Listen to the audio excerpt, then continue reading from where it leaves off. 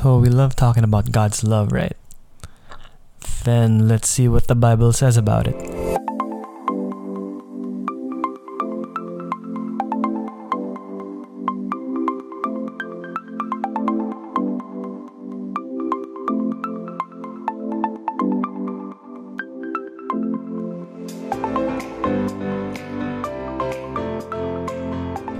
Once again, this is Dose of Truth, the place where we talk about life, glorify God, and enjoy Him forever. And I just have one question for you right now. What's the first thing you think of when you hear the word God or you hear the name of God? If your answer is love, then yay, that's pretty much Christianity 101. I mean, we all love talking about the love of God. I love talking about the love of God. And why wouldn't we want to talk about the love of God? I mean, the Bible pretty much has a lot of content regarding the love of God. 1 John 4:8 says that God is love. John 3:16 says that for God so loved the world. Thus saith the Lord in the book of Jeremiah, I have loved you with an everlasting love. But here's a follow-up question. What exactly makes God's love special? I love me, my parents love me, my friends love me. Why would I need the love of God then? Well, I think the only way we can appreciate something that good and something that valuable is that if we view it or look at it in light of its antithesis, which is, well, God's wrath. Because, yeah, we can only appreciate the good in light of the bad. And I guess it also goes without saying that no study on the love of God, or the character of God even, would be complete without coming in contact with His wrath. Because it's only by having a proper understanding of what God's wrath is and why He's angry do we actually get to appreciate why He loves us in the first place. So without further ado, let's dissect the wrath of God to further appreciate the love of God. So why is God angry in the first place? Well, there are three elements as to why God is angry. There are three elements to God's wrath, rather. First and foremost is God's law. I mean, if God's gotta be angry, then He has to have a standard by which He is angry. And yeah, His law just happened to be His standard. Because it's pretty much the standard upon what is good, just, and moral. I mean, you can pretty much say that God's law is an extension of His character. And then that's where the second element of God's wrath comes in, which is pretty much our sinful nature. And keep in mind, sin is pretty much in our natural wiring, natural way of living. That's why it's called a sinful nature. But what is sin first and foremost? Well, sin is basically rebellion against God. It's breaking God's law. In legal terms, it's a crime against God. And here's the thing about that. We all rebel against God regardless of frequency and intensity. If we're going to look at Romans 3:23, all have sinned and fallen short of the glory of God. We pretty much rebel against God, and we might not even be aware that we already are. Our sins are pretty much a very serious issue in God's eyes, and I guess the reason why we don't see it as serious as such is because we don't consider this nature of ours as often as we should. And I think we have three false mindsets to blame for that. First and foremost is that mindset wherein we either consciously or subconsciously tell ourselves, as long as I'm not a corrupt politician, as long as I'm not a murderer, as long as I'm not a drug dealer, as long as I'm not as bad as the other person, I'm a good person.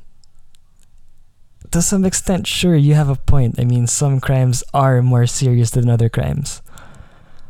But alright, I mean, let's run a short analysis on all of us right now. Have you ever thought bad thoughts about other people? Have you ever looked at another person lustfully? Have you ever called someone a fool in your heart? Or have you ever called someone stupid in your heart? Well, those might seem light, but if in any of those questions you've answered yes, then you're pretty much guilty of sin, because first and foremost, sin is not a category, it's a trajectory. You're pretty much moving away from God. It's still rebellion against God.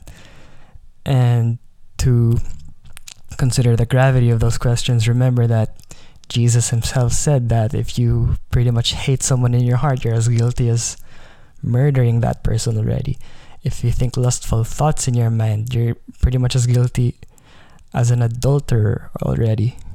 You can pretty much dive deeper into the gravity of sin by examining the first 3 chapters of the book of Romans, because what does Paul actually do in the first 3 chapters of the book of Romans? Well, he was pretty much just spitting out condemnation, and he starts off by saying, "Woe to you, person of immorality, for you have exchanged the things that are of God for the things that are not of God. You have exchanged righteousness, you've exchanged goodness, you've exchanged morality for stuff that are unrighteous, immoral, and evil." And you can just imagine the modern day person who lives off of morality. You can pretty much just imagine the moralist applauding Paul, saying, "Good job, Paul, they deserve the condemnation. The murderer deserves the condemnation. The rapist deserves the condemnation. We don't do the things that they do, and they should be condemned for doing the things that they do." And how does Paul respond to that? Paul turns to them and says, "Woe to you, for you teach one thing and you do another. You say one thing and you do another." I mean, having a sense of morality, that's great, honestly. But if we're going to be honest with ourselves, how many of us can actually acknowledge that even our own standards of morality we can't keep perfectly? So if our own standards of morality we can't keep perfectly, what more the standard of morality that God wants us to uphold?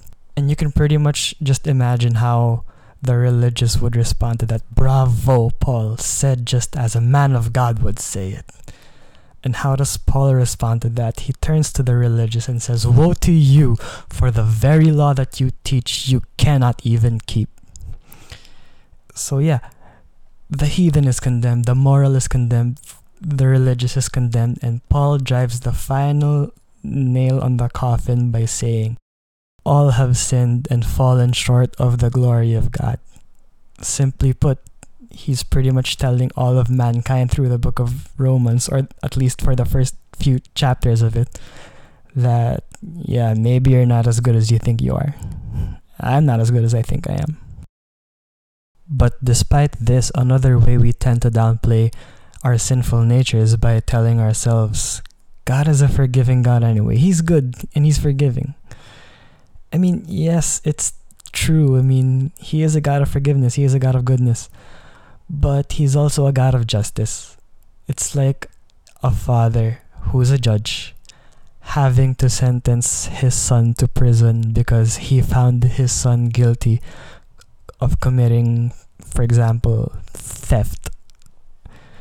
Of course he's gonna do something about it. He's not gonna pervert his own justice by any means necessary. Lastly, we tend to downplay our sinful nature by whether consciously or unconsciously telling ourselves, and I've heard this so many times before, yeah, I may have made mistakes here and there, I may have sinned here and there, but hey, I can make up for it by doing good works. In theory, it sounds correct, right? I mean, you do something wrong, you make up for it. But imagine saying something like that in court. For example, let's say that the judge finds you guilty of theft in court. Can you respond with something like, yeah, I may have committed theft, but hey, I helped an old lady cross the street. I helped my brother with his homework. I donated to charity. I'm a good person. I think I don't deserve this penalty. So what if you did those stuff though? Theft is theft, and theft has to be met with the penalties of, well, theft. And the same principle follows. Sin is sin, and sin has to be met with the penalties of sin. Which brings us to the third element of God's wrath, which is his justice. Because his laws were broken, he makes deliberate judgments to condemn sin, just as a judge brings deliberate judgment to give the doer of the crime what is due. Like, there was this one time in our country where there was this certain someone who he knew he had COVID, And despite knowing he had COVID, he pretty much went against the quarantining principles that were imposed in the early days of the pandemic. He basically went to a hospital knowing he had COVID, and he didn't even adhere to the quarantining principles and just, well, acted as if everything was normal. He ended up putting everyone around him in danger. And because of that, the whole country had an outcry when news broke out that it happened, that, hey, this guy has to be penalized for doing something wrong. But then, all of a sudden, I don't know how, I don't know why, he was just let go. Like, there wasn't even anything imposed on him. And because of that, the country had an outcry, like, how could the government let someone like this go? This guy should have been punished. And it just makes sense. I understand their fury. I understood their frustration.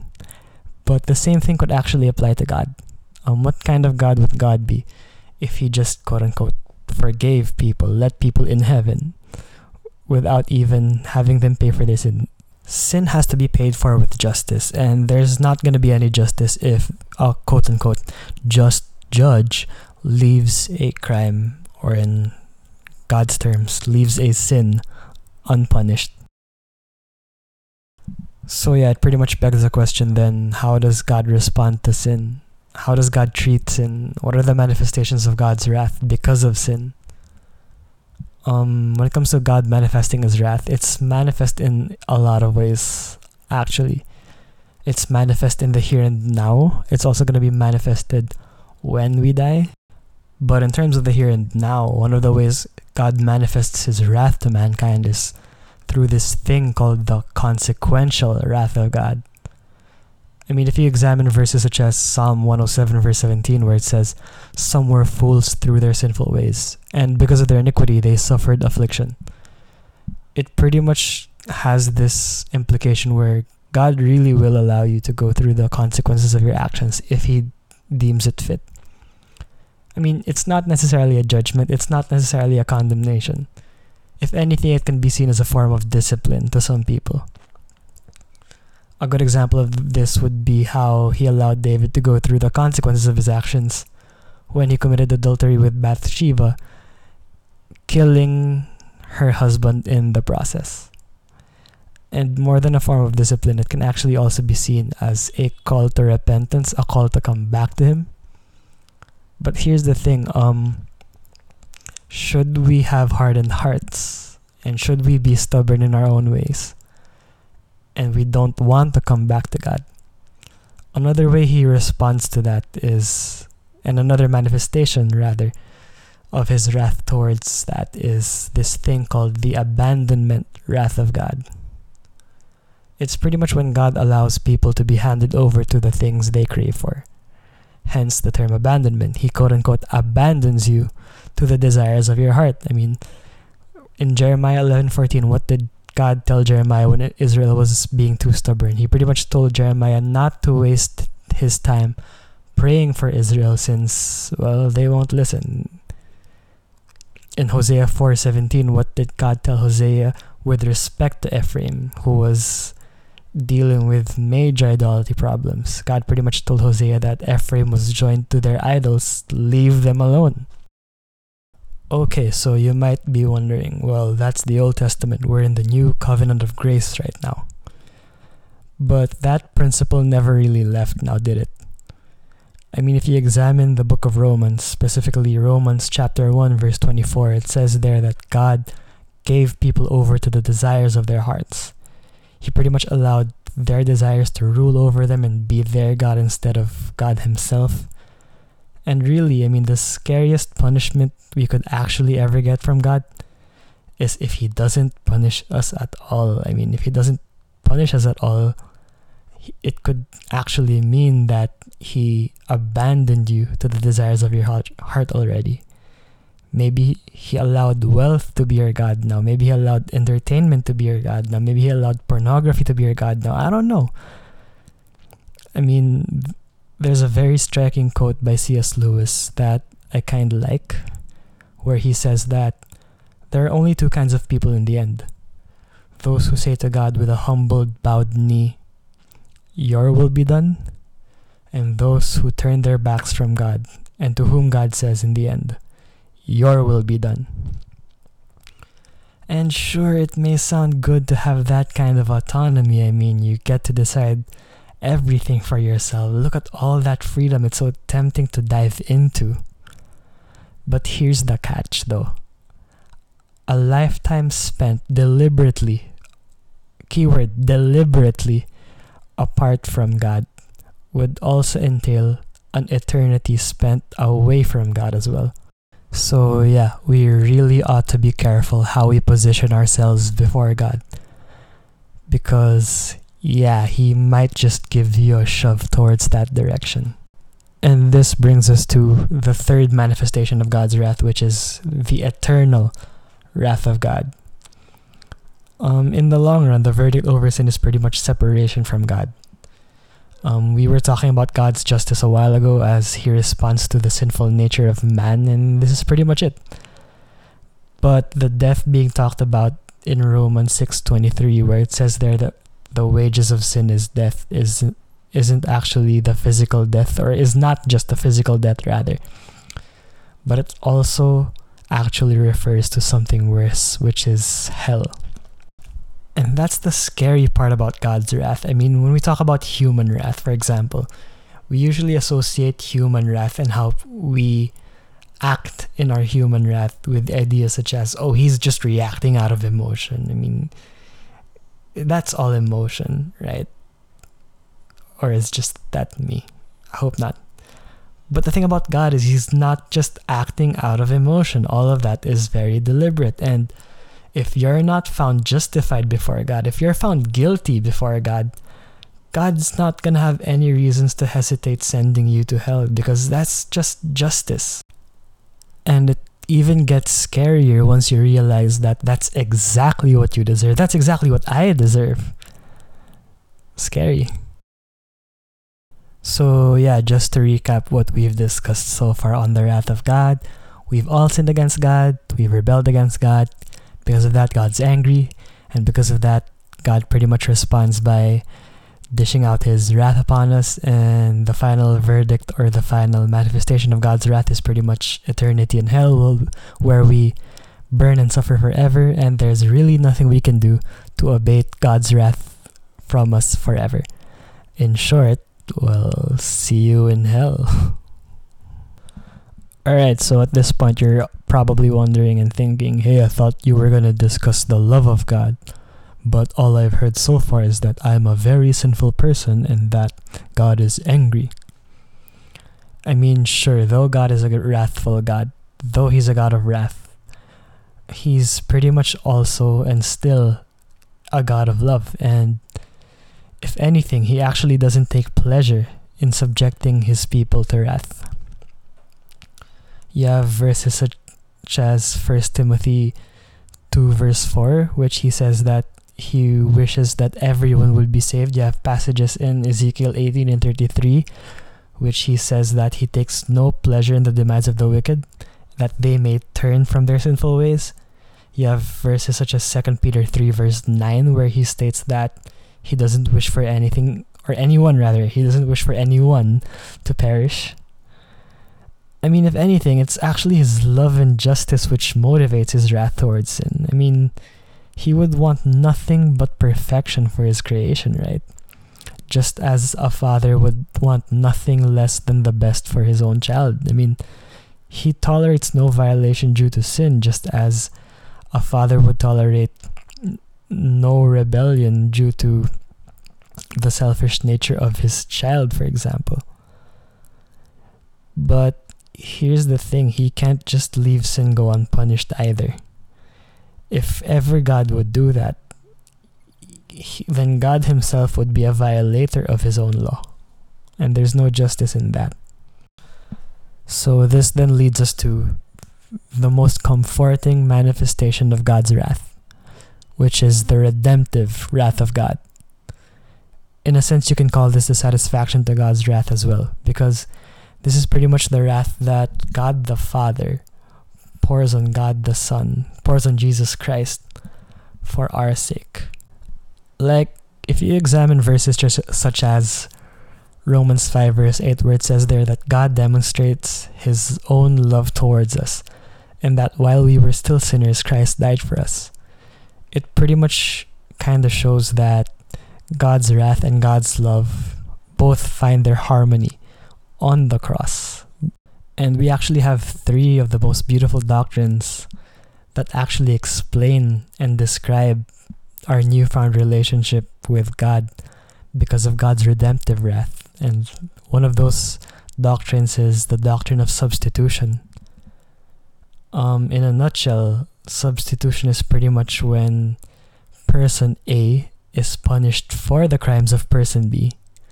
So you can pretty much say that person A became the substitute for person B. And in a sense, yeah, it's the same principle with Christ. Christ pretty much became our representative and substitute to bear the weight of our sin against God. Like, everything you've done wrong, past, present, and future, yeah, it was pretty much blamed on Jesus already. And because he's now carrying the weight of your sin on your behalf, he's being blamed on your behalf, he can pretty much also be punished on your behalf. Tim Keller put it beautifully when he said that the Christian gospel is that I am so flawed that Jesus had to die for me, yet I am so loved and so valued that Jesus was glad to die for me. And that's pretty much the beauty of substitution. He took your blame. Imagine you're in court, you were found guilty of theft, you were sentenced to a lifetime of imprisonment. I don't know, is that just? I hope not. That's just scary. Anyways, so yeah, you were sentenced to a lifetime of imprisonment, and then there's this guy who walks up to court and says, no, I'm gonna take the heat for it. Like, punish me on his behalf. So yeah, in a sense, that person was blamed on your behalf. Like, everything you did wrong was blamed on this person, which pretty much leads us to the next beautiful doctrine, which is the doctrine of justification. So what is justification? Well, to be declared justified, to be legally declared justified, is also to be declared innocent from breaking the law. It's as if you have no criminal records whatsoever. And in a sense, it concerns itself of this quote-unquote great exchange that took place, wherein our record of sin, our record of rebellion, our record of disobedience was imputed on Jesus, and his clean, perfect, sinless record has been imputed on us instead. And because our records speak now as if we haven't done anything wrong against God or sinned against God, God can now pretty much look at us as if we didn't do anything wrong, as if we were blameless and innocent before him. And that's just so beautiful, considering all the things I've done in the past. Like, man, I'm so happy that God can overlook and forgive every single one of them because of what Jesus did. And God doesn't just even stop there. I mean, he could have stopped there, but he doesn't just see you as someone who's innocent and blameless, but he actually sees you something more, which pretty much leads us to my third favorite doctrine when it comes to salvation, which is pretty much the doctrine of adoption. And this doctrine comes after receiving Jesus' substitutionary atonement, substitutionary offering, and after which he then gives you the right not just to be called innocent and blameless, but gives you the right to be called a child of God. And that's like the most honorable title one could ever have. I'm part of God's family. I'm a child of God. And yeah, he doesn't look at you as someone who's just innocent, someone who's just blameless, but he looks at you as someone who's part of his spiritual family. But these doctrines aren't just dispensed for everyone to receive just like that. I mean, sure, the call is open indeed for everybody. Anyone can respond to that call. But this gift of relationship with him, this gift of being forgiven, this gift of being These gifts, I mean, just like any other gift, are gifts that have to be received. And until you make that decision to receive Him, to put your faith in Him, and to actually believe that what He's done for you is sufficient for you to have a relationship with God again, then He won't just call you His own child by any means. He won't just take the heat for you unless you receive Him, and He's not gonna forgive you unless you run to Him. But He will be waiting for you, constantly chasing you, and just, wait for you until you turn to Him, calling you towards Him. But then again, unless you respond to God's call to come to Him, repent of your sin, and believe that what He's done for you is indeed sufficient so you can have a relationship with God again, then He's not going to coerce you into anything. He's not going to force you into anything. So yeah, I mean, the wrath of God really does hit hard. I mean, there are deeper aspects to the wrath of God that I wish I could also discuss with you. I mean, I might discuss it sometime later, sure. But there are really things we can learn from the wrath of God. And I was reading this article by unlockingthebible.org. It's a really good site. You guys should check it out. And there was an article there regarding one of Jesus' last statements, which went along the lines of, my God, why have you forsaken me?" And reading that, it actually helped me meditate on God's wrath in a very healthy sense, because there really are things that we can learn from the wrath of God, especially from that moment Jesus shouted that line. And one of the insights from that article says that we ought to see sin for what it really is and learn to hate it. I mean, let's face it, sin does feel good, right? It's attractive, it's pleasurable. It gives us, some sort of delight. It gives us some sort of joy, even though we know it to be wrong. But that's the thing about morality, right? I mean, it can teach you what sin is. It can teach you that it's wrong. It can teach you that you're not supposed to do it. But it won't necessarily teach you to hate it. I mean, notice this.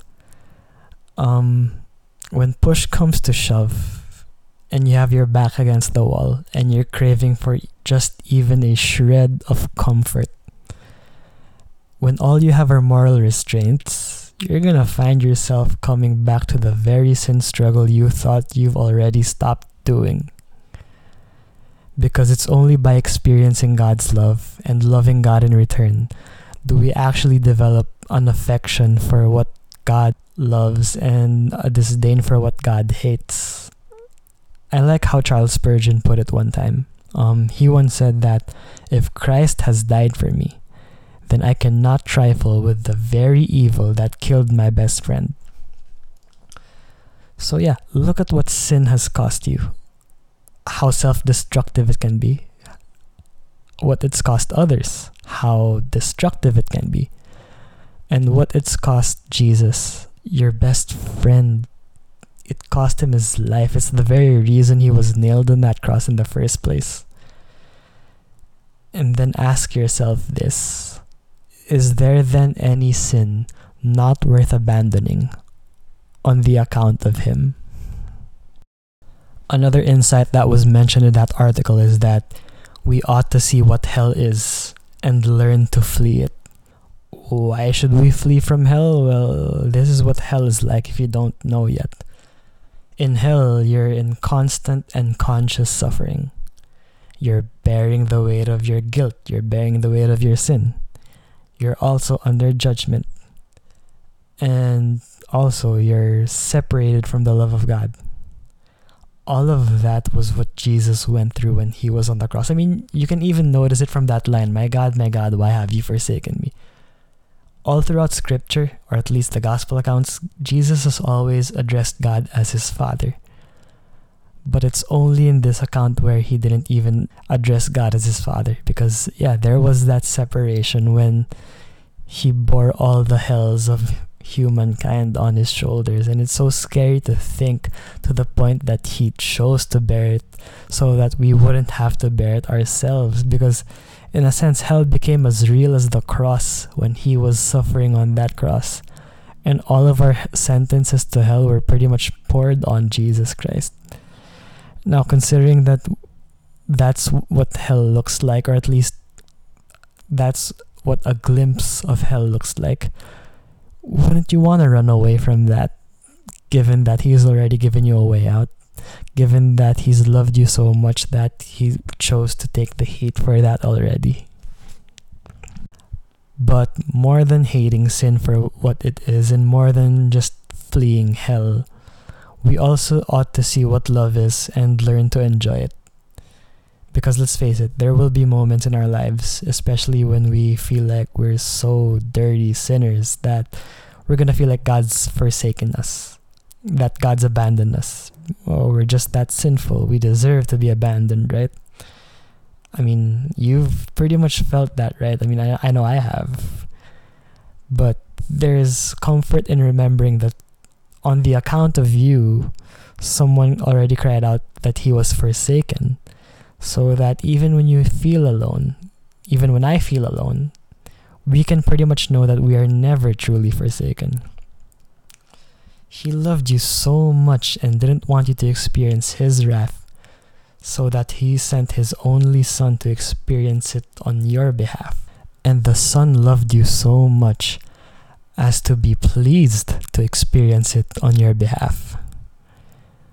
So knowing this can pretty much stay as head knowledge. So how exactly do we get to enjoy it? We get to enjoy it because of His resurrection. It's pretty much the final seal of God, of victory, that we share with Him, because the moment He declared that it is finished, ended your striving to be in the right position with God, to be in the right standing with God, because right now, because He's won the victory for you, there's no more condemnation anymore for those who are in Christ. And if ever you find yourself stumbling again, if ever you find yourself doing something wrong again, then the proper response to that is come back to Him, repent. He's not going to reject you. He's not going to cast you out. He did promise that whoever comes to Him, He will by no means cast out. And more than that, if your good works never merited you the affections of God, what makes you think that your bad works will demerit you of those affections? And lastly, we ought to see faith for what it is and learn to use it.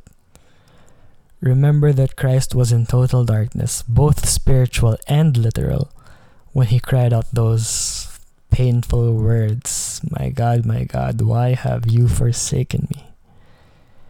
If we can't see His hand move in our lives, then we can pretty much trust His character and affections. We can pretty much trust the affections of His heart, the love of His heart. Because He pretty much already forsook Jesus on your behalf. We can trust His promise that He's never going to leave us nor forsake us. Why? Because sure, maybe we do deserve to be forsaken, but that's the thing. He's already forsaken another on your behalf. I mean, yeah, I just remember this hymn that goes along the lines of, "When darkness seems to hide His face, I rest on His unchanging grace." Because it's ultimately that grace which allows us, or which enables us to call God our Father with much confidence, without which, yeah, that's pretty much just head knowledge then. So we can pretty much be in faith that God has accepted us as His children, since during those hours when Jesus was hanging on the cross, someone else was forsaken in your place. God let go of His hand so He can hold on to your hand, whether you're aware of it or not. So yeah, this is personally one of the biggest reasons why God's love is very beautiful. I really didn't deserve it. If anything, I deserve His wrath, but He chose to love me anyway. And this is something I love meditating about, because it just gives me that confidence and humility to come to God and love God in return. And I hope you also learned a thing or two from the wrath of God as well. And I hope that we get to use this as we glorify God every day, and enjoy God's presence all the way. See you next time.